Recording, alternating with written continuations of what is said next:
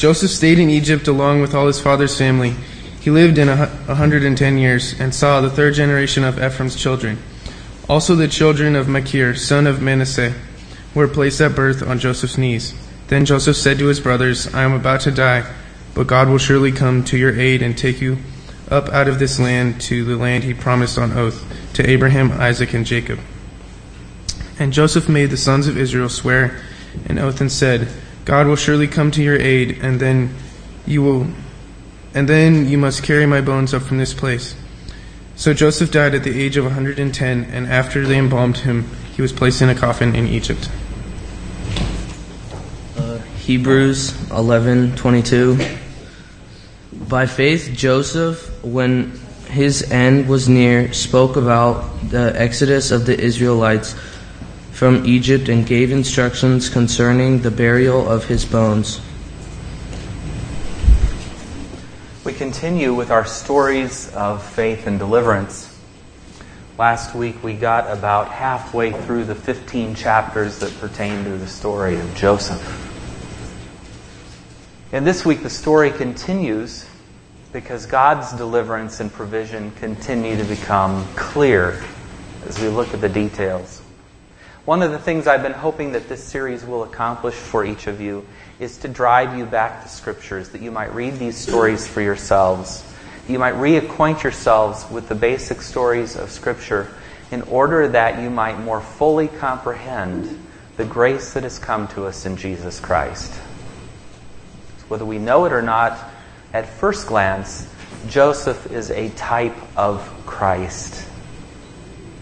So, when we look at this story, we're looking at a salvation that God has wrought for His people and for others outside of His immediate people. You see, the ancient world of Egypt and Canaan were saved by God through God's provision, and not just Israel, not just Jacob and his immediate family and descendants. So God continues to act in ways that deliver. God continues to work in ways that save. And the essential message that I hope we get as we look at these stories is that. Because as God works through ancient times and ancient peoples, cultures that are strange and foreign to us, clan systems, periods in which the tribal rulers are judges, kingdoms, and so forth, we come to recognize that God, able to save in great diversity, is able to save yet today in great diversity. And to save even you and even me. He is the deliverer. So without further ado, let's turn to Genesis around chapter 43 and continue our story. Believe it or not, there are too many details for me to cover in half an hour between now and 12:15 in the remainder of this story. Too many. And I would strongly urge you to find a contemporary language Bible. I'm using a TNIV right now, today's New International Version. And read the story afresh because, frankly, we don't speak 1611 English anymore. And it's tough sometimes to catch the nuances of a story when we're looking not only at a translated story, but a doubly translated story. We have to first translate the story from ancient times in Hebrew into some kind of English, and then we have to translate again from Old English into New. And I fear sometimes some things are lost. Thank you for that affirmation, brother. I appreciate that. If you know the story of Joseph, and I don't think last week's service fully recorded, or I would refer you to that. It starts some chapters before in, I think, Genesis 35.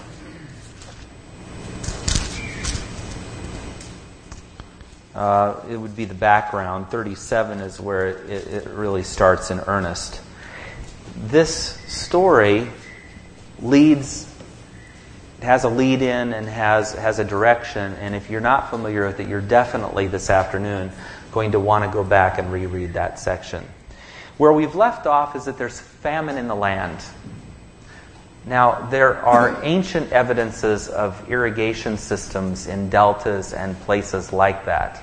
But if you've ever traveled to Israel and you've ever been to the desert there, you know that the only sources of water are occasional flash floods that come through very fast through canyons with great devastating effects from the rivers and the rains that occur further north.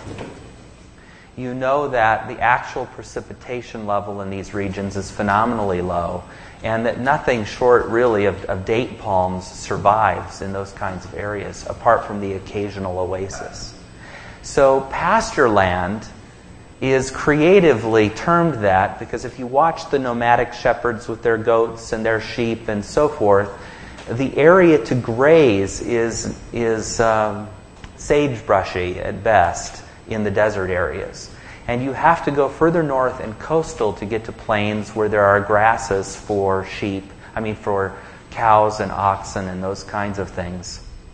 So it's not an easy life. And what happens in that part of the world when there is no rain is that the plant life fails temporarily, as it does here. It becomes very dry, it's very hot, very arid, and without the capacity for the land to sustain the livestock, and without the capacity to grow any kind of crop to supplement that diet, people and livestock both perish. A famine has come upon the land, a famine that God has prepared a Savior for, through a very odd and very distressing means. In a nutshell, Joseph is the oldest brother to Benjamin. They're both a lot younger than the sons born to Leah, but they are the two born to Rachel, the favorite wife. Joseph is envied by his brothers and sold into slavery to Amalekite traders who end up taking him to Egypt, where he is sold as a slave to the captain of the guard of Pharaoh's house. Potiphar has him for a period of time. Joseph is accused of a crime within the household that he did not commit, is thrown into prison, languishes in prison for years, is finally remembered by the butler who heard Joseph explain a dream that came true, is taken before Pharaoh, is able to explain to Pharaoh the meaning of his disturbing dreams involving the famine to come, is restored, taken out of prison and restored to himself, and actually given a position of authority and honor within the land of Egypt. And once I can only imagine that he had to be rehabilitated a tad, but once he is on his feet, he is paraded throughout the land of Ramses there, paraded as the second in all of Egypt. And Joseph begins the process of acquiring grain for the lean years to come. And sure enough, the famine has struck, and Jacob has sent his sons down to Egypt to get grain. They successfully do this. Joseph, of course, recognizes them and makes personal inquiry of them, which is very odd indeed. You can imagine this huge bureaucracy in this land managing the distribution of grain, and here second in the land pays attention to these foreigners. Joseph has not forgotten their treachery, but he understands that God had a larger purpose, because all things work together for them that love the Lord. Work together for good for them that love the Lord. So you have Joseph looking at these men who are now essentially strangers, but brothers and family, and they do not recognize him. And he chooses to use an interpreter and speaks only Egyptian and inquires after their motives. Are they spies? And he determines that they might be because there's something very odd about the group. Their brother Benjamin is not there. Did Benjamin meet a similar fate? Had Benjamin been mistreated? Had Benjamin been sold as a slave also? Was Jacob's head brought to the grave in sorrow? Joseph cannot know for sure. But he's going to find out. I'm not sure how to read this. I don't admit that very often, but I'm really not sure how to read his actions. I want to, on the one hand, see them as generous. On the other hand, I think Joseph plays a little game of cat and mouse with his brothers. You can take it how you see it. They purchase grain with silver that they have brought, and Joseph's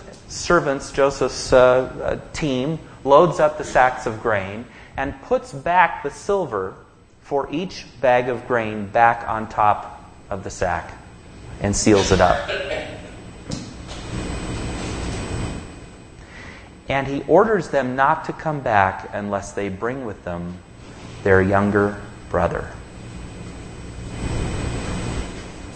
And he sends them on their way.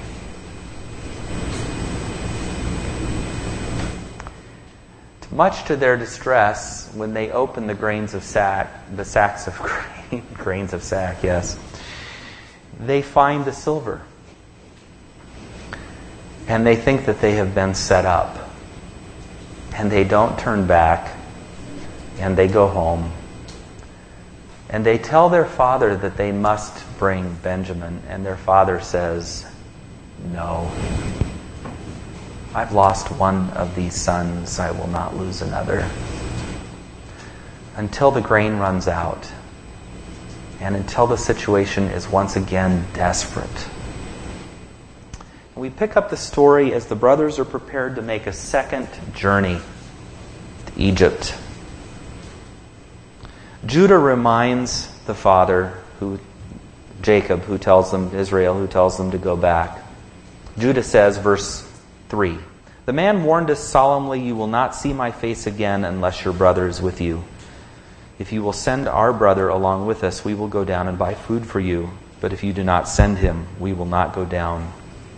Because the man said to us, you will not see my face again unless your brother is with you.' Israel asked, 'Why did you bring this trouble on me by telling the man you had another brother?' They replied, 'The man questioned us closely about ourselves and our family. 'Is your father still living?' he asked us. 'Do you have another brother?' We simply answered the questions. How were we to know he would say, 'Bring your brother down here'?" Then Judah said to Israel his father, "Send the boy with me, and we will go at once, so that we and your children may live and not die. I will guarantee his safety, and you can hold me personally responsible for him. If I do not bring him back to you and set him here before you, I will bear the blame before you all my life. As it is, if we had not delayed, we could have gone and returned twice." Their father Israel said to them, "If it must be, then do this. Put some of the best products of the land in your bags and take them down to this man as a gift. A little balm, a little honey, some spices and myrrh, some pistachio nuts and almonds. Take double the amount of silver with you, for you must return the silver that was put back into the mouths of your sacks. Perhaps it was a mistake. Take your brother also, and go back to the man at once, and may God Almighty grant you mercy before the man, so that he will let your other brother and Benjamin come back with you. As for me, if I am bereaved, I am bereaved." I didn't mention one of the brothers stayed in Egypt as a ransom, if you will. So this is the process. They head down to Egypt. They did as their father said, and they presented themselves to Joseph. Verse 16, "When Joseph saw Benjamin with them, he said to the steward of his house, 'Take these men to my house, slaughter an animal, and prepare a meal. They are to eat with me at noon.' The man did as Joseph told him and took the men to Joseph's house. Now the men were frightened because they were taken to his quarters. They thought, We were brought here because of the silver that was put back into our sacks the first time. He wants to attack us and overpower us, seize us as slaves, and take our donkeys." So they went up to Joseph's steward and spoke to him at the entrance of the house. "We beg your pardon, our lord. We came down here the first time to buy food. But at the place where we stopped for the night, we opened our sacks, and each of us found his silver, exact weight, in the mouth of his sack. So we have brought it back with us. We have also brought back additional silver with us to buy food. We don't know who put the silver in our sacks." And I never caught this answer. Maybe you haven't either. And it's truer than you might think. The steward says, "It's all right. Don't be afraid. Your God, the God of your father, has given you treasure in your sacks. I received your silver." Then he brought Simeon out to them. Isn't that wonderful? I just love that little note. The steward in Joseph's household is a man who says in faith, "The God of your father has provided for you." Now we know from the story that the Egyptians put the money back in the sack, right? Isn't that what it said? And yet here he says, "Your God has performed a miracle. I received your silver. The money is a gift from your God." And it reminds me of the ways in which God uses us to be His miracle workers. The way God uses us to bless others. The way God uses us to fulfill a purpose, to do the good that He's prepared in advance for us to do. So here was this gift given back to these men, and they're terrified because they think it's a setup. And at the end of the day, the credit goes to the God of their father, the God of Israel, the God of Isaac, the God of Abraham. Well, the dinner moves forward, and an ancient dream comes true. A dream that began this whole cycle. A dream that set Joseph up to be hated by his brothers. A dream of grain bowing down to his harvested stock. A dream of sun, moon, and stars bowing to him. His brothers gather and lay prostrate before him. By the way, that's a tricky one. Prostrate as opposed to prostate. I do hear people make that mistake from time to time. And we mean prostrate on their faces. This dream is fulfilled. Joseph looks about and sees Benjamin, his own mother's son. And he plays along and he says, "Is this your youngest brother, the one you told me about?" He said, "God be gracious to you, my son." And deeply moved at the sight of his brother, Joseph hurried out of the room looking for a place to weep. And he went to his private room and wept there. And after he washed his face, he came out. Controlling himself, he said, "Serve the food."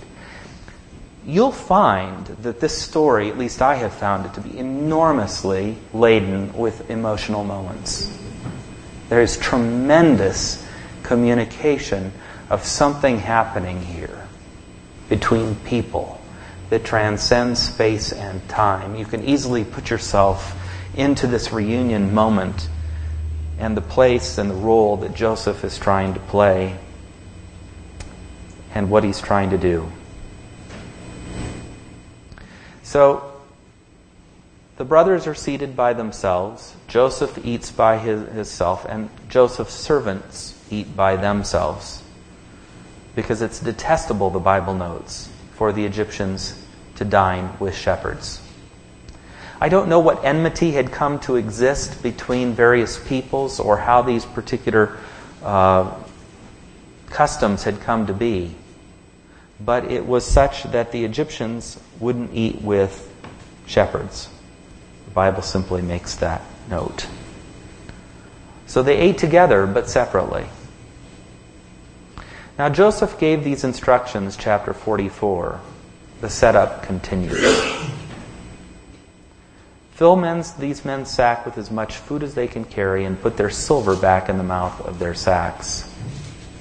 But here's the test. Put my cup, the silver one, in the mouth of the youngest one's sack, along with the silver for his grain. And the servant did as Joseph said. As morning dawned, the men were sent on their way with their donkeys. They had not gone far from the city when Joseph said to his steward, "Go after these men at once, and when you catch up with them, say to them, 'Why have you repaid good with evil? Isn't the cup my master drinks from and also uses for divination? This is a wicked thing you've done.'" A couple of footnotes here. I want to paint a picture. Can you see, first of all, the SWAT team going after these shepherds? This is what it amounted to. Joseph was second in line to Pharaoh. When we talk about a chariot for Joseph, we're not talking about a donkey. We're talking about some fast and good-looking horses connected to a gilded chariot accompanied by a bunch of warriors who would have had armor, swords, shields, and spears and bows. He did not send his steward, per se, running after these guys to ask the question. He sent out the armada. And you can see them closing in with fury on these poor shepherds and their donkeys. It was a moment meant to send chills down the spine of anybody. It was a moment meant to intimidate and to clearly communicate the power of the empire that they were now going to be accused of messing with. And this silver cup is not just the cup Joseph drinks from. You note it is the cup of divination. Now this is fascinating to me, as it probably is to you, because we stay way clear of anything we consider to be the occult. And rightly so. But it should not be lost on us that when Hebrew people were placed in the context of foreign lands and asked to do great things, they learned the skills of those lands. I don't know where the judgment is on this, but Joseph could divine. The Hebrews cast lots. The Egyptians used other means. Daniel and the Chaldeans used yet other means, reading livers and bizarre stuff like this. We would be well advised to stay away from these things, and yet in Scripture, these men seem to be trained in these arts and skilled in them. Joseph says bluntly, "Don't you know I have the skill to divine who has taken my things?"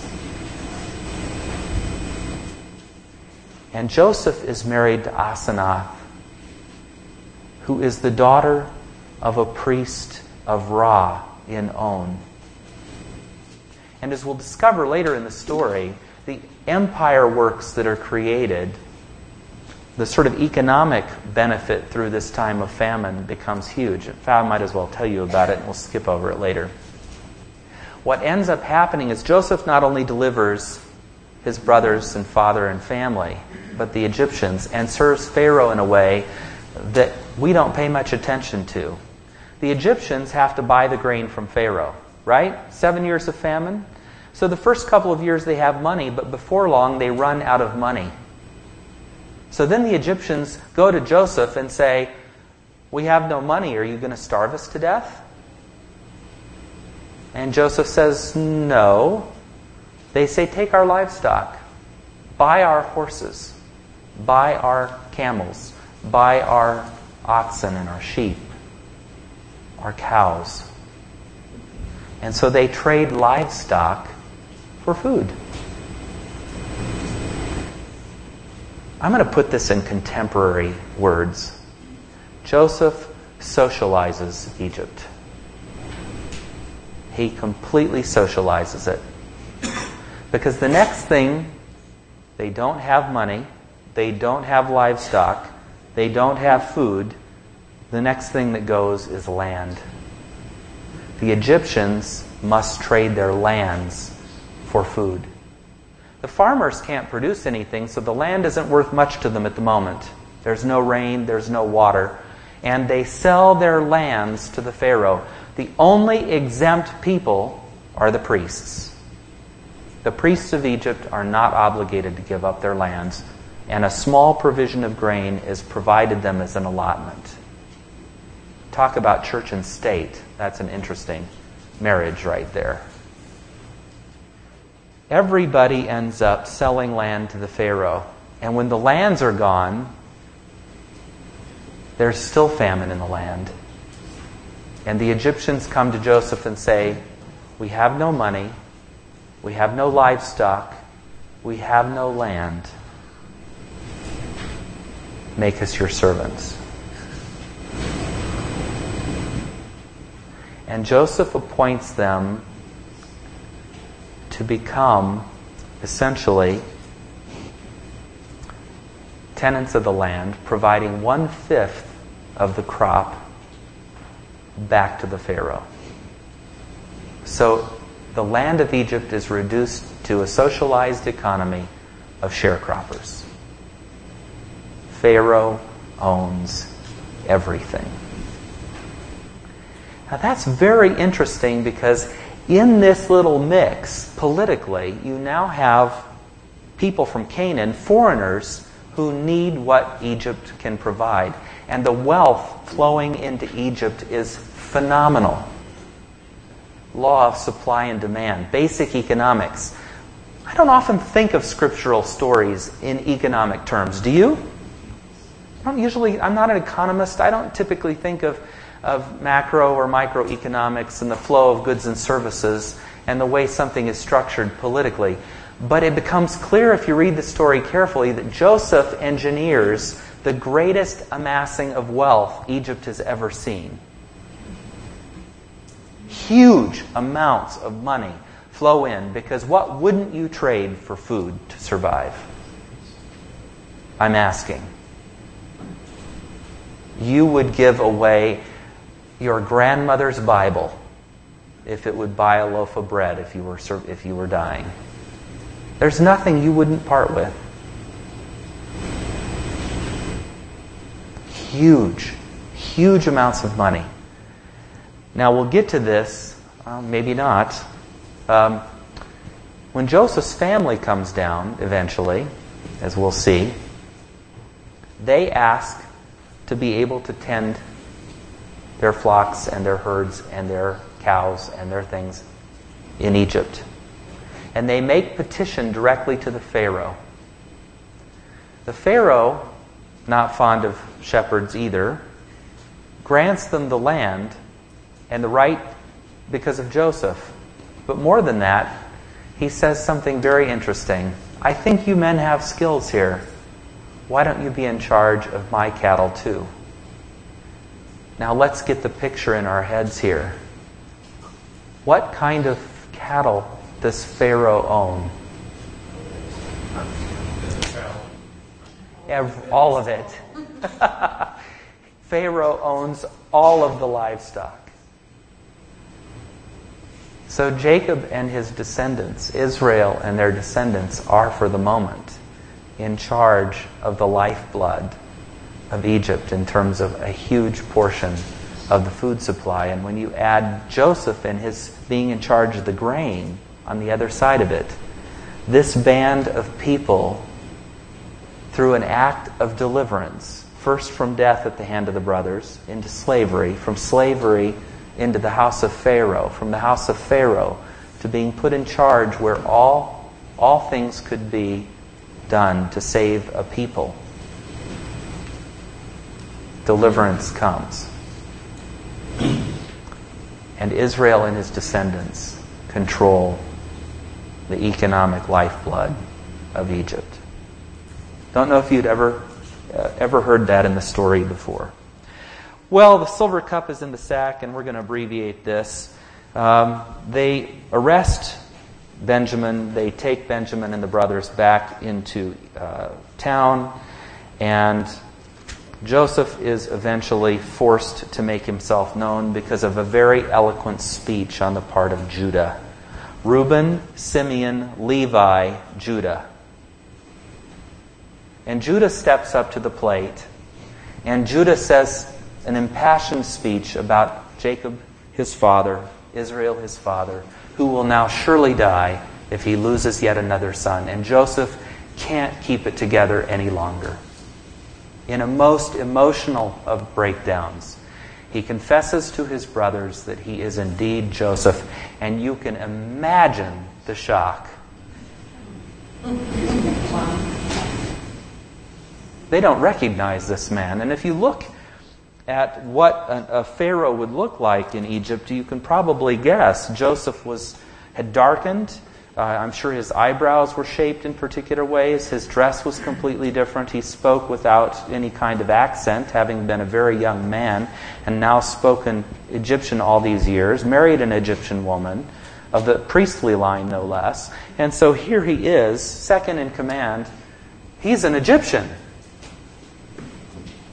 They have no way of recognizing him as their brother.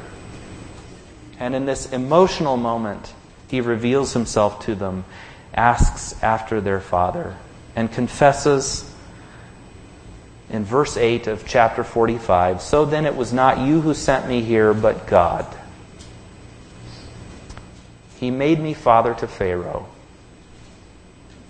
Lord of his entire household, and ruler of all Egypt." That is what God has done.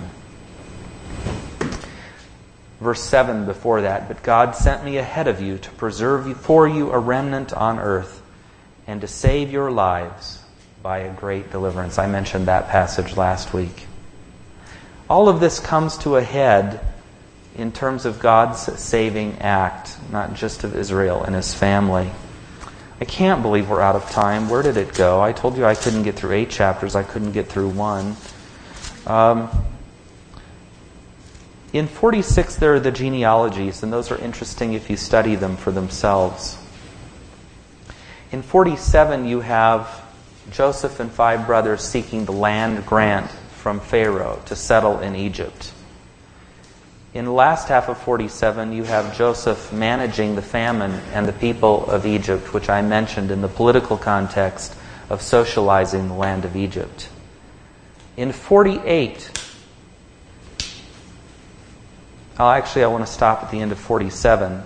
Jacob lived in Egypt 17 years. He moved to Egypt at 110 years of age, and lived another 17 years. I was right, 130, because he lived 147 years. When the time drew near for Israel to die, he called for his son Joseph and said to him, "I found favor in your eyes. Put your hand under my thigh and promise that you will show me kindness and faithfulness. Do not bury me in Egypt, but when I rest with my fathers, carry me out of Egypt and bury me where they are buried. I will do as you say," he said. "Swear to me," he said. Then Joseph swore to him, and Israel worshipped as he leaned on the top of his staff, and that is mentioned in Hebrews. This oath thing seems very strange to us indeed. Put your hand under my thigh. I'm going to be a little bit earthy for a moment, and it's not because I choose to be, it's because it's what this means. Swear to me upon the genitals that created you that you will do as I say.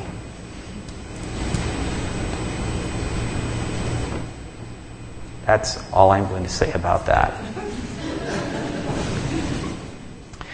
We would never enter such an oath today, but it was better than a handshake back then. Better than a contract. What it meant was, you are my progeny.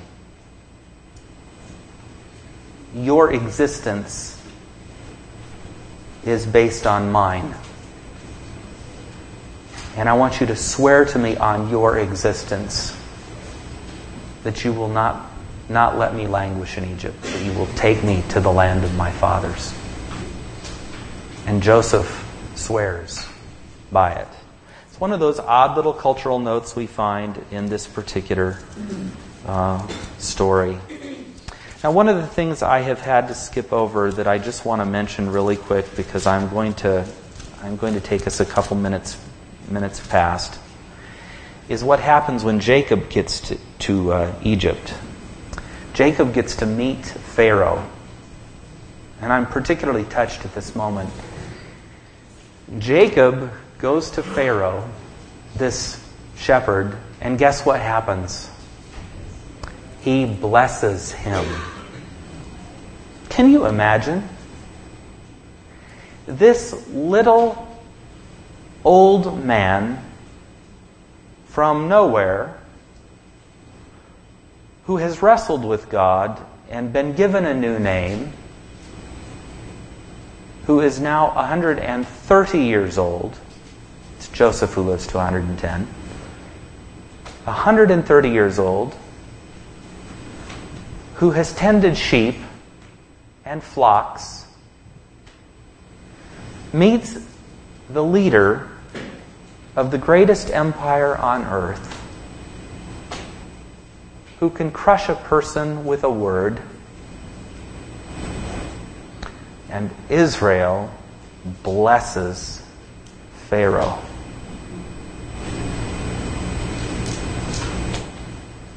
What does this tell us about God?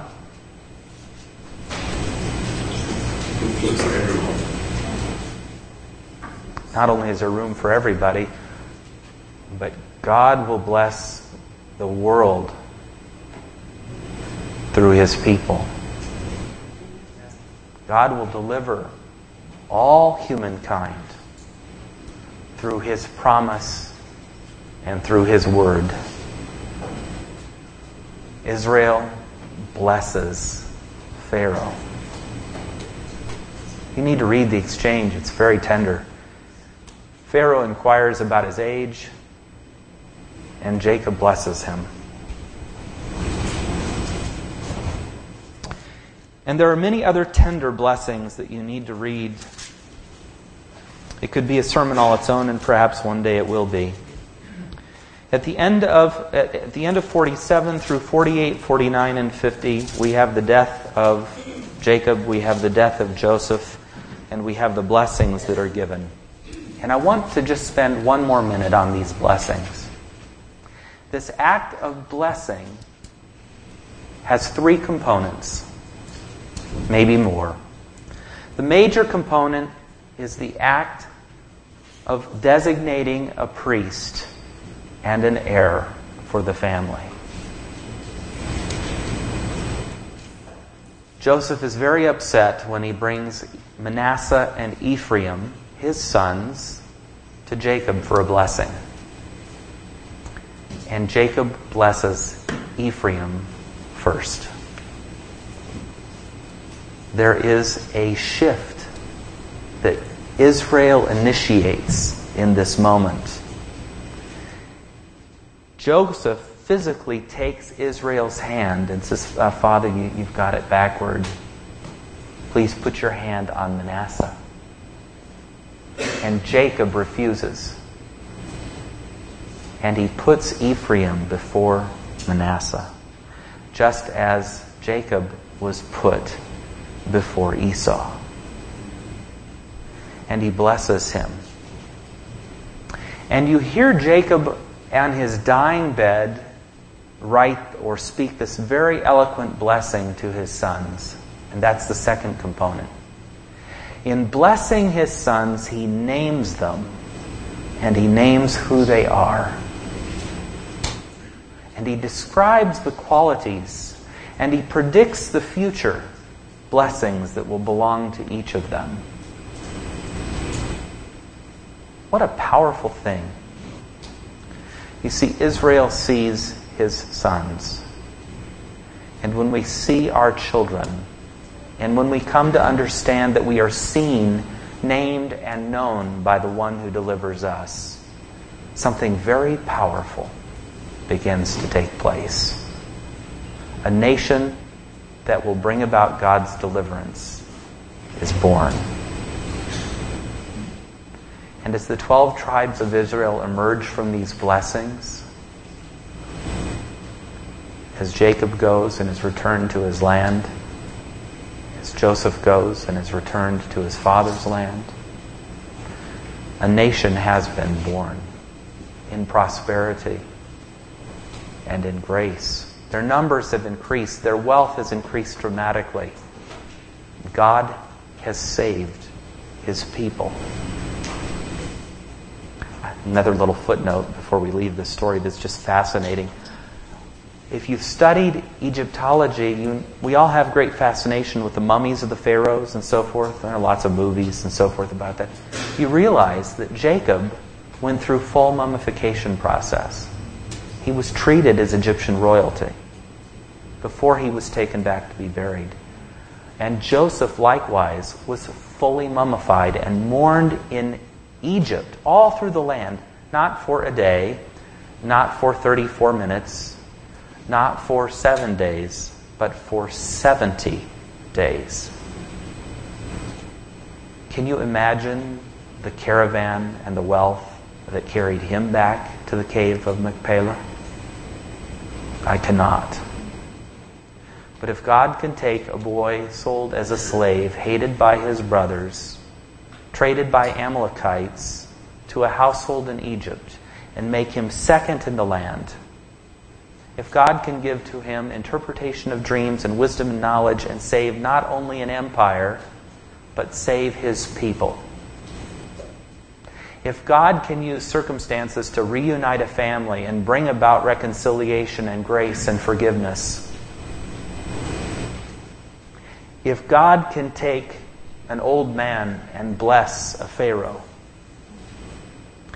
if God can take Israel and make of her a great nation, what can he do for you? So may we, O Lord, trust in you indeed, for you are our deliverer. Amen.